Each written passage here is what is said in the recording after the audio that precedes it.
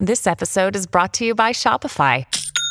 Forget the frustration of picking commerce platforms when you switch your business to Shopify, the global commerce platform that supercharges your selling wherever you sell. With Shopify, you'll harness the same intuitive features, trusted apps, and powerful analytics used by the world's leading brands. Sign up today for your $1 per month trial period at shopify.com/tech, all lowercase. That's shopify.com/tech.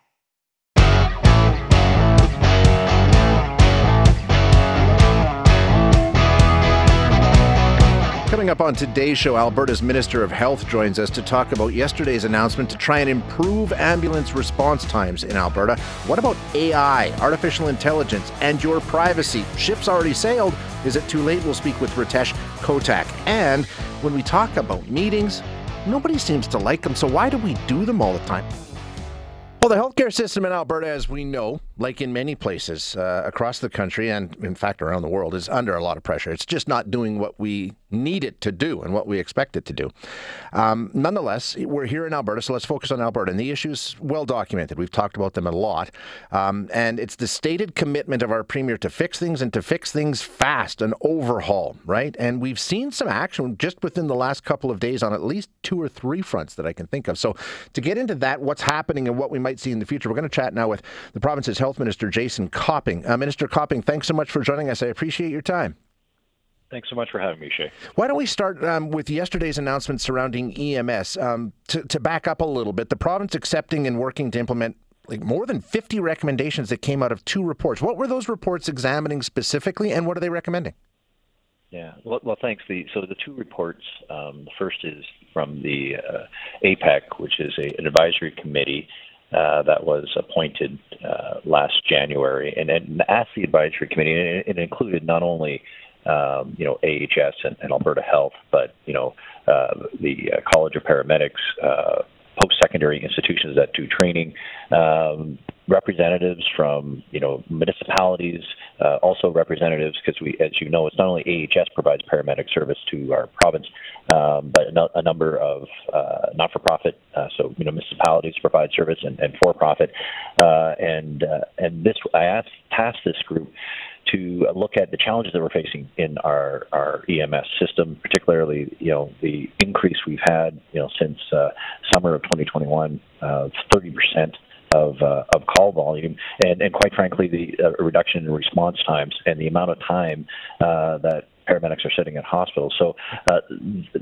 they came forward with 53 recommendations in total. 10 came out last spring, and because I charged the panel saying, what are the quick hits and what can we implement quickly? So those 10 that came out in the spring, we already hit the ground running with that. They provided another 43 for recommendations for that came out in the fall, and what we released yesterday is the entire report and also our plan forward for the recommendations. So that's the first report.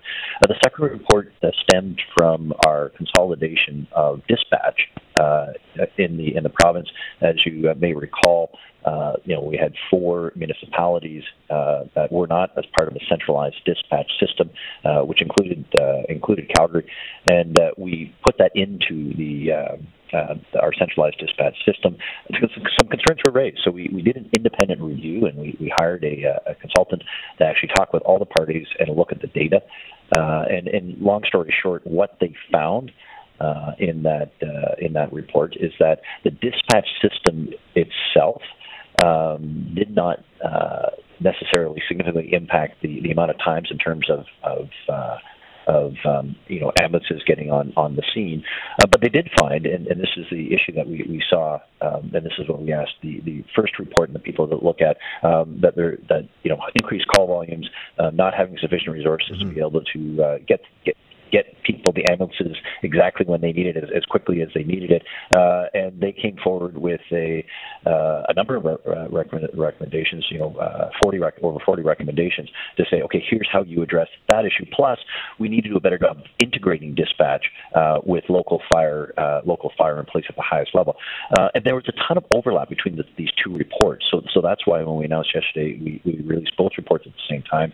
We announced them saying, look, we know we need to fix the problem in terms of quicker response times, and also the reducing the wait time that ambulances are in the hospital, and improve a dispatch.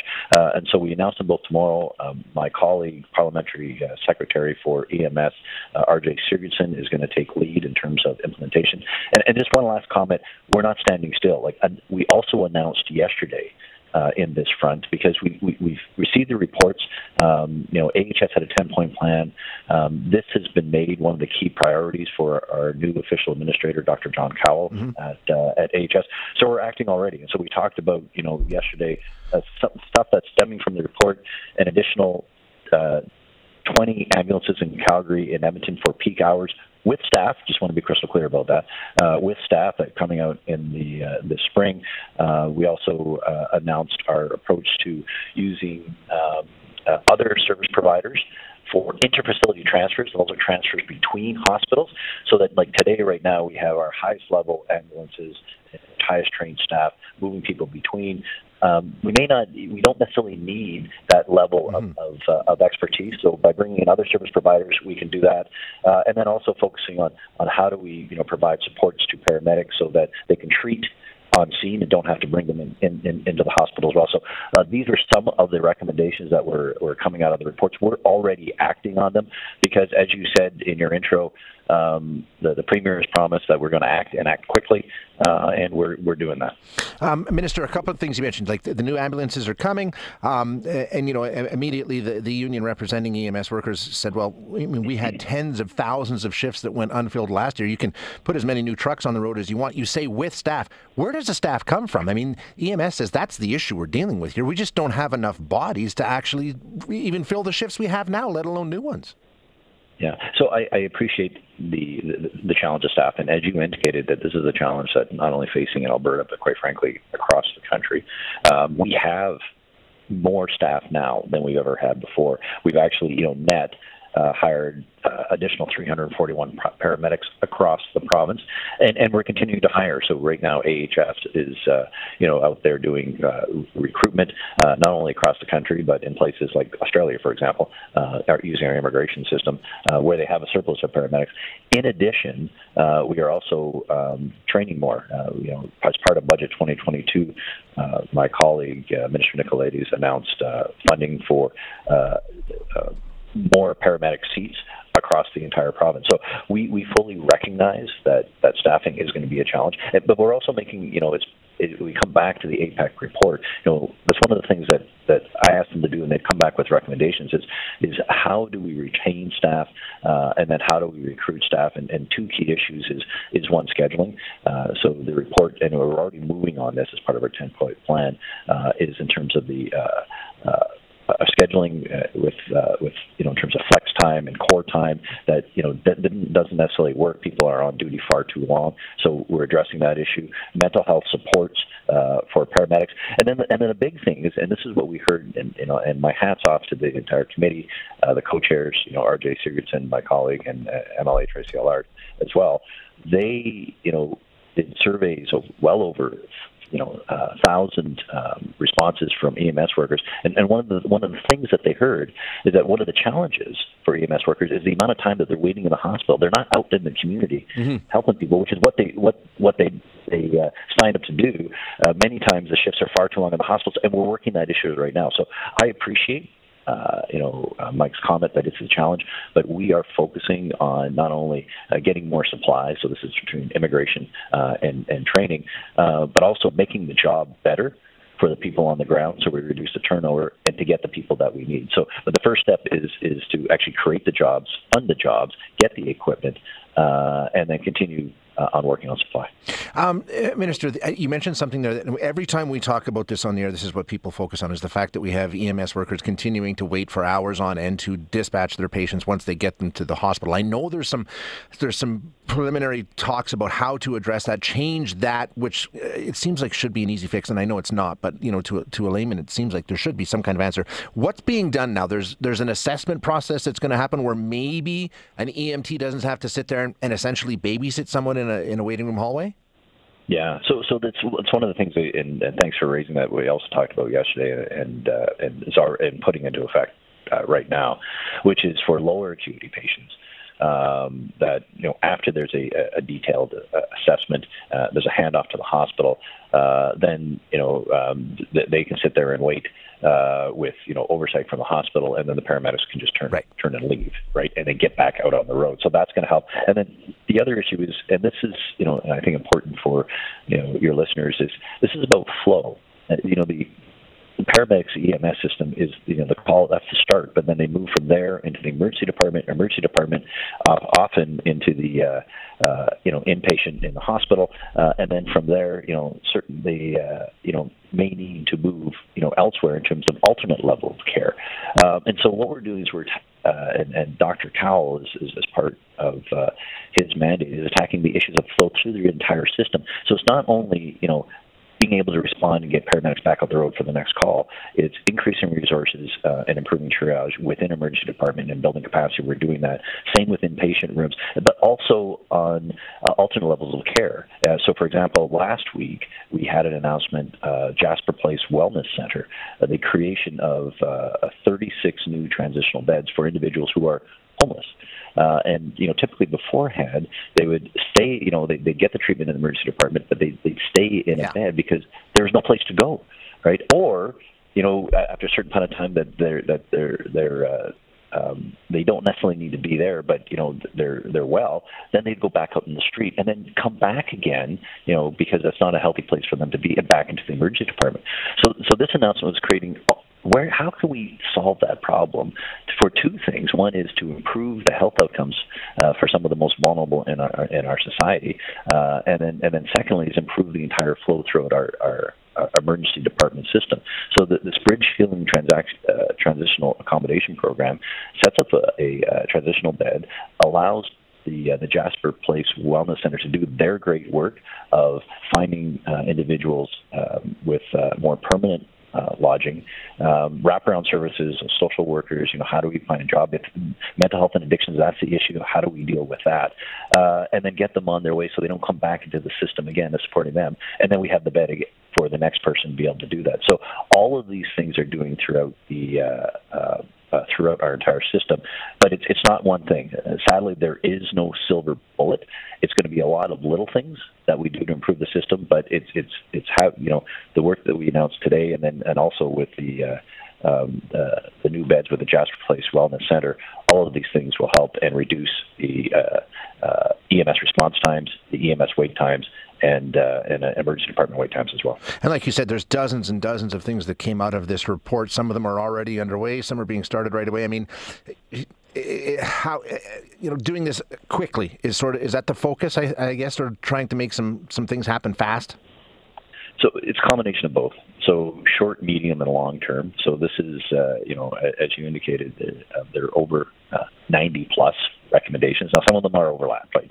So things that came out of the dispatch report are overlap very much with what came out of the APAC report. So we are implementing right now things that we can put in place quickly.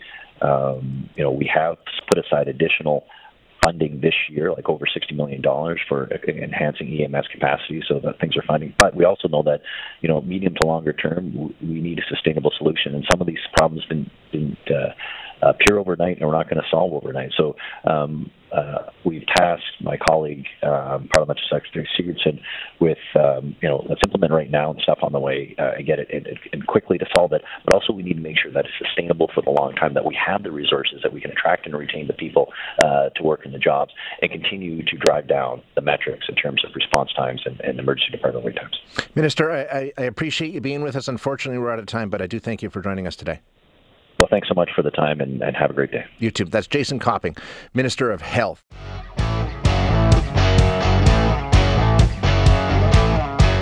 Story out last week, Madison Square Garden in New York City under all kinds of fire. Why? Because they're using facial recognition. And it's also being reported that the CEO, James Dolan, is using it to target some of his enemies and get them kicked out of the world's most famous arena, and Radio City Music Hall, also owned by MSG. So this case getting a lot of attention, but MSG is certainly not alone when it comes to facial recognition, not even close. And in addition to facial recognition, ChatGPT, you've probably heard about that. That's the artificial intelligence software where you can say, hey, write me an essay on this, and it will. That's raising some big questions, too, about the risk that this brings. But I mean, hey, AI is the future, and it just gets more and more pervasive. But what does it say about our privacy? I mean, what are the risks? What are we doing to protect ourselves? Spoiler alert, not much. Let's find out. We're going to chat now with Ritesh Kotek, who's a cybersecurity analyst based in Toronto. Ritesh, thanks for being here. I appreciate your time. Oh, my pleasure. Thank you for having me. Let's start with this facial recognition story. And I think the Madison Square Garden one is just a good jumping off point because it shows a lot of us that this facial recognition technology and its use is far more common than we know, right? We may not even be aware of everywhere it's being used. Yeah, and it's layered on top of existing systems. So you can think of closed circuit television, essentially security cameras. Well, are they just recording movement, or are they layering AI on top of that to do facial recognition? And it's important to know that there's two elements of this. The first one is what we call a one-to-one facial recognition, and the second is a one-to-N. So what does that mean? A one-to-one is you have a picture, so you got a picture of Ritesh, and you're like, if you find Ritesh at Madison Square Garden, alert, do not let him in. Right. So that's the first way. The second one, which is actually a lot more scarier, and we saw this kind of with Clearview AI, which was the talk of the town facial recognition software being used by law enforcement back in, I would say, a year or two ago, and that was a one-to-N. In other words, here's a picture of somebody, go out and identify them based on the database that you have. And it seems like a lot of organizations are using one-to-one facial recognition technology. But how are they using it? What are their policies? How long are they storing it for? And what happens when they get it wrong? Because AI does get these things wrong. And what protection mechanisms are there for society? And right now, it's the Wild West. It is. It really is. And I'm wondering, because we saw some announcements recently, Microsoft, Amazon, a lot of the really, really big companies have decided some of them are going to abandon facial recognition technology altogether. Others are going to scale back their use of it. Why is that happening? I mean, are we seeing more and more lawsuits? I mean, I have a hard time believing tech giants are having a come-to-Jesus moment and realizing it may be a bad thing to do. That doesn't seem to happen very often. So is there some sort of risk that they're facing? Why are they sort of changing their position a bit? Yeah, so I don't know if it's so much around we're scrapping it, or I think it's more around we're going to hit pause, because a lot of money has been invested already into it, and there are some benefits, especially when we get into identity and the future of verification. But when it gets weaponized against populations, that's when it becomes an issue. And I think it has become an issue because, just as we talked about, it's the Wild West. And when you start getting false readings, and there's been a lot of talk around bias around these algorithms as well, especially with facial recognition. So if the test data that trains the AI is a homogenous group of individuals, then we've seen the accuracy levels, especially amongst marginalized communities and racialized communities, be extremely inaccurate, and that becomes problematic when you're using it to identify potential individuals that have been involved in, let's say, criminal activity. So by the use by the state. So because of all these questions, lack of regulation, and these huge question mark around is bias actually baked into these algorithms, into facial recognition, a lot of companies just hit pause and said, okay, let's get this right, and then we'll move forward. I don't think it's the end of it. Well, it's good to hear at least they're having those kind of conversations. What about our rights as people? I mean, like if you went to a basketball game at Madison Square Garden, I'm sure thousands of people have walked in there without even knowing that facial recognition is being used, and they're submitting themselves to it. I mean, in lots of these things, we at least have some kind of terms of service. We at least know that this is happening. Are we entitled to know that this kind of technology is being deployed against us? I personally think so. That's my take on it. I think be open and transparent with individuals on what exactly you're collecting and what you're doing. Don't put in legalese and fine print on the back of the ticket.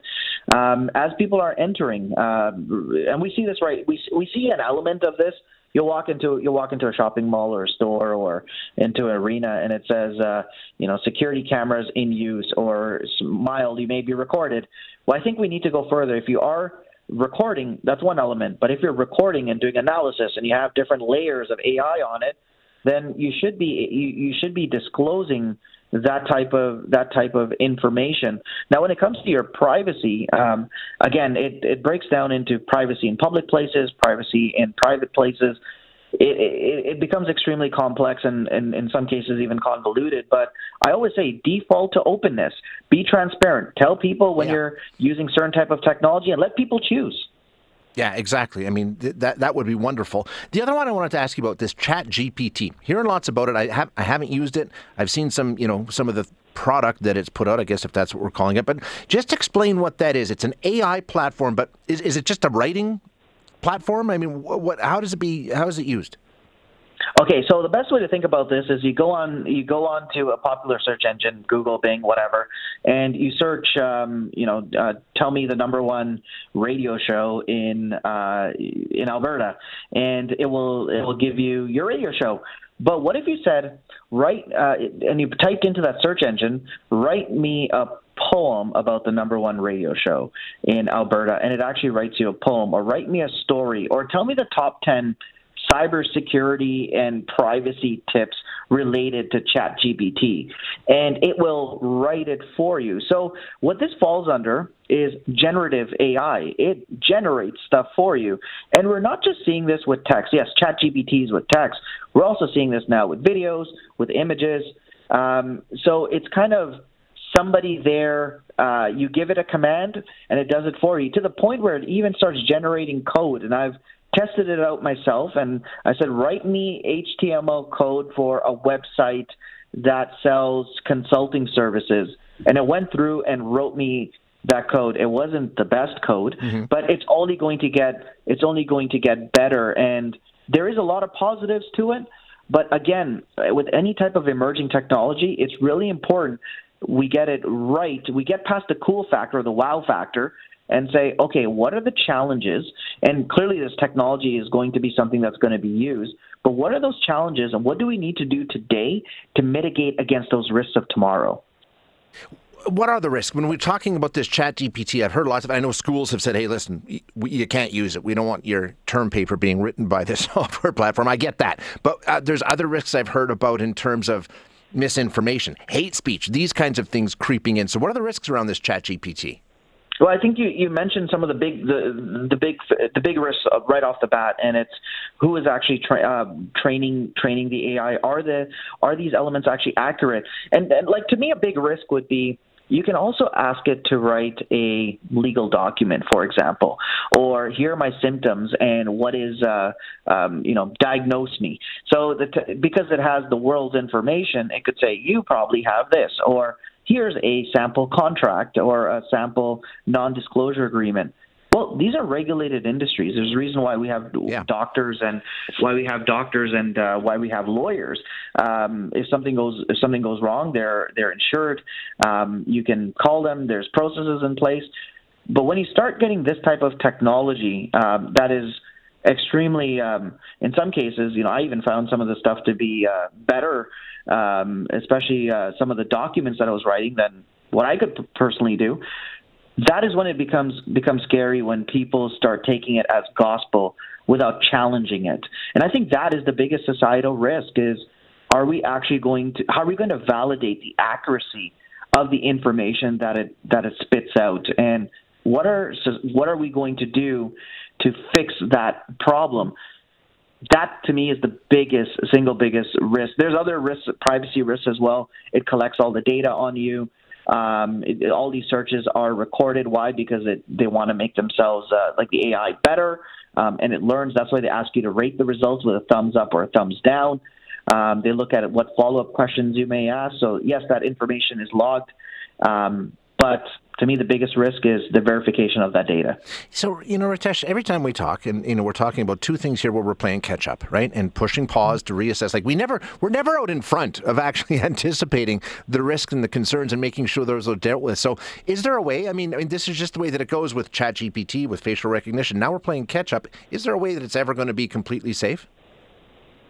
So we don't always have to play catch up if we have a framework. And I think that clearly the technology is going to outpace the law. It's going to outpace a lot of our processes. I get that. I'm not naive to that. and neither, I think, are individuals. I'll be probably on the show in the next few weeks, and we're going to be talking about the latest and greatest in tech that we would have never predicted today.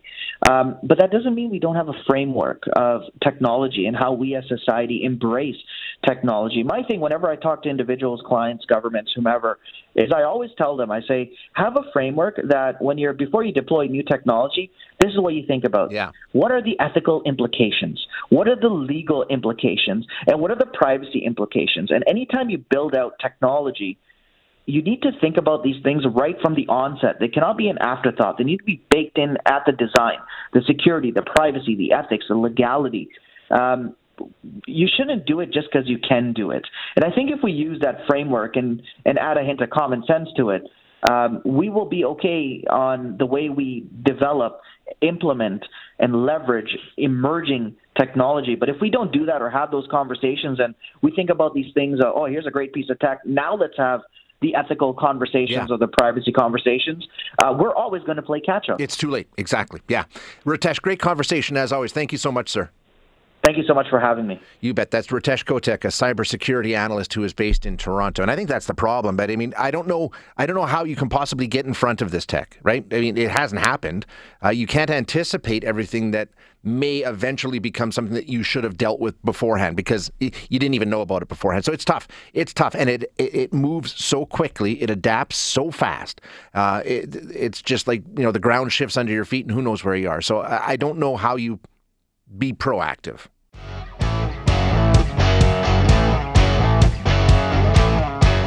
But it's a serious topic and one that I think a lot of people will relate to.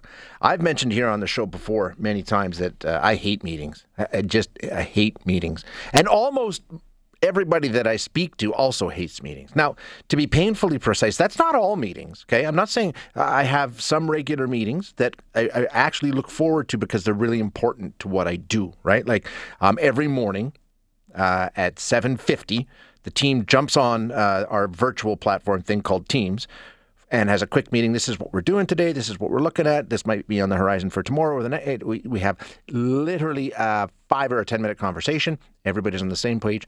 Off we go. I love that. There's nothing wrong with that. I have a check-in with the boss every week or two. Great. Brief, to the point, off we go. The ones that I think people really get upset by are the ones that we just do, right? Like you just have these regular recurring meetings and there's not a lot of thought into whether or not you even need them. I've had jobs before where we had a meeting after every show. Every single show, even if there was nothing to talk about, we got together for a meeting afterwards. And it's craziness. You've just done a 4-hour show. And now we're going to sit down and talk about it when there's really nothing that needs to be addressed? No, let's just scrap that. So some companies are starting to take a look at that. For example, Shopify, which is one of our country's big tech companies, has said, we're not doing that anymore. All of those recurring meetings that are on your calendar, they're gone now. We're not going to have those anymore. We're going to be a little more conscious about our meetings and how we do them, why we do them, be a little more analytical as to whether or not we even need to be doing them. And I think that's a great conversation that all workplaces should have. Now, there are good meetings, there are bad meetings. How do you make sure you don't fall into the trap of a bunch of bad meetings wasting time every day? Let's find out. We're going to chat with Jane Porter, who is the founder of Bridge Building Group. She's a certified professional facilitator, which she explains as someone who focuses on giving meetings clear purpose and helping people gather well. Jane, thank you for being here. I appreciate your time. Hi, thanks, Jay. Thanks for having me. So this is right in your wheelhouse. I mean, your job actually is built around this very idea, right? Making meetings worthwhile. Totally. I think there's a danger here when we're like, I hate meetings. Yeah. And people are like, I hate meetings. And then, people, especially at Shopify, they're working at home. And they used to have kind of this great culture and being able to meet people in person, and then they're at home by themselves, and now they're saying no meetings. And I think the issue here is meetings matter. Meetings with your colleagues matter, and you were hitting the nail on the head there. It's just we have to do it better. Right, we have to stop having bad meetings. So when you hear of Shopify and other companies that have said the same sort of a thing, and the plan to just scrap those recurring thoughtless meetings. What do you think about that? Is that a good plan? Just getting rid of thousands of meetings a year the way Shopify's done? My partner actually used to work at Shopify. They do this frequently, and so I actually I'm fine in a way with a company saying, you know what, we're going to start from scratch because we have too many meetings that are accumulating, and somebody needs to say, stop with this meeting madness, and then make sure that when you are putting them back on your calendar, that you're doing it in a way that makes sense, that you're doing it with intention. And now I think, again, the crux here is, are you giving people the skill set to do it better? Or are you just kind of frustrating people? Right. Wiping up their calendar and be like, whoa, actually, that one was important. So I think they just need to give the skill set or offer some better insight on that. You mentioned the fact that things have changed so much, and a lot of the Shopify workers, if not all of them, are working from home now, where they used to be there in a more collaborative setting. So how much has that changed the whole meeting culture and the mindset around meetings? The fact that we've got people all over the place now in some workplaces. Yeah, I think it's a double-edged sword. In some ways, we need more of that because, believe it or not, we are human, and as social creatures, we need to work together with our colleagues to do that. And so we need to do that online. I think where, we used to just say, hey, can I grab a coffee with you, or bump into someone in the hall and have something, a decision made in 5 seconds. Yeah. We're now doing check-ins for 15 minutes. I think we have to try and rethink the way that we do it now that we are often in a virtual setting. Yeah, and I think there's nobody listening that won't be familiar with this. You walk out of a meeting and a coworker sidles up to you and says, boy, that could have been handled in an email. We didn't need a meeting. And there are some very unnecessary meetings. So like you're saying, let's not say meetings are awful. We can't ever do meetings again. Let's just make them better. How do we start? How do we recognize the good from the bad when it comes to meetings? The number one issue here is intention. What is the purpose? And so when I'm asked to facilitate a meeting, I spent most of my time with a client beforehand really drilling into this. What is the intent? All too often, someone says, here's the meeting, and they put down 5 topics. And you're like, but what are you doing with those topics? Give me a verb. Give me an actual action item. Are you trying to decide something? Are you just talking about it? What do you want out of that? So really driving into the intention on each aspect of the meeting is absolutely critical. And often at that point, if you're just presenting information, if you are just asking for quick feedback, maybe you don't need a meeting. Right. And you're not looking for engagement across people, maybe you could do that in another way. But often, I think we need to spend more time on intention. We need to spend more time on who should be there. If you have too many people in a meeting and a lot of people don't know why they're there, that's up to the meeting organizer to better decide who should be there. And sometimes you can give a role to people, especially junior staff who are just invited. Maybe give them a role so that they feel a little bit more important while they're sitting in the room. And then often you have to think about a process. What are you trying to do? Well, think a little bit about there's a huge toolbox out there about what you can do in meetings, and depending on your intention, selecting a process in advance is critical. But if I can say one thing, the most important part is that when you're in the meeting is to be present with the people who are there. If you see that everyone's checking out, think about that and then adjust, to suit what's happening in real time. Yeah, I think that's a really good point, because we've all been in meetings where you got somebody who's just yammering about what they did that weekend or whatever the case may be, and you've got 13 things that you need to do in the other room, but you're tied up in this crazy meeting and you just want to shout, hey, get to the point. I'm busy here. So don't waste people's time as part of it too, right? Yes, absolutely. Time is so precious. People's time is so precious. So who you have there and how you get through to the objectives, I think is critical. But also, we're not robots. Yeah. And so we also need some time to check in and to say, how we're doing. And that part is still an important aspect. It's just having someone, whether it's the facilitator or the chair, to say, okay, that was, great to hear how everyone's doing. Now let's move on. Let's get going. Yeah. What about saying to the employees, listen, I'm going to give you the option here. I don't know what's going on in your world. I don't know if you've got 15 projects that need to be done in the next hour and you don't have time to sit here for a half an hour. It's okay for you to say, you know what, I got to skip this one. I got other things on the go. What about empowering the employees to say, you know what, I don't want it to be difficult. I'm not trying to be a problem, but I got other things going on. I think that, I think we have to trust that people know their own work. And, especially it depends on, everyone has different work cultures, but I think being open and honest to saying, I'm really busy, or what do you really need? Can I just put down my 2 cents because I know what the topic is in advance, and can I pass that to you?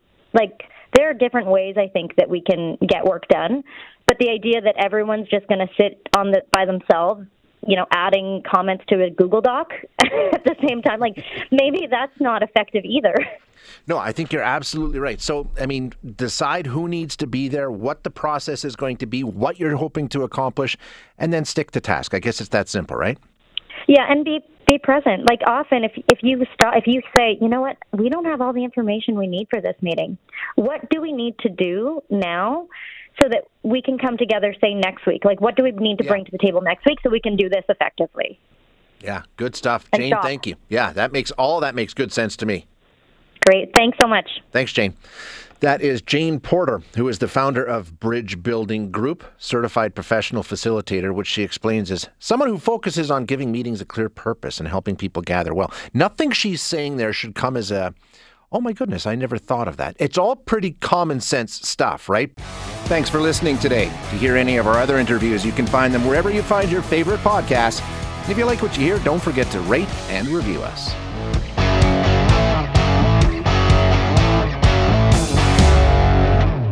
Hi, it's Shauna, and I might be a bad parent because my kids think French fries are vegetables. Hey, it's Ryan, and I might be a bad parent because I went out for wings when my wife was in the hospital after giving birth. Johnny here. I might be a bad parent because in my house, the tooth fairy gives pocket change. But we're not alone. Len emailed us and said his 6-year-old daughter's Tarzan moment going from love seat to lazy boy by curtains made him more proud than any dance recital. And Andy left his 2-year-old at the rink. All right, guys, I'm sure we're not alone. Like Andy's kid.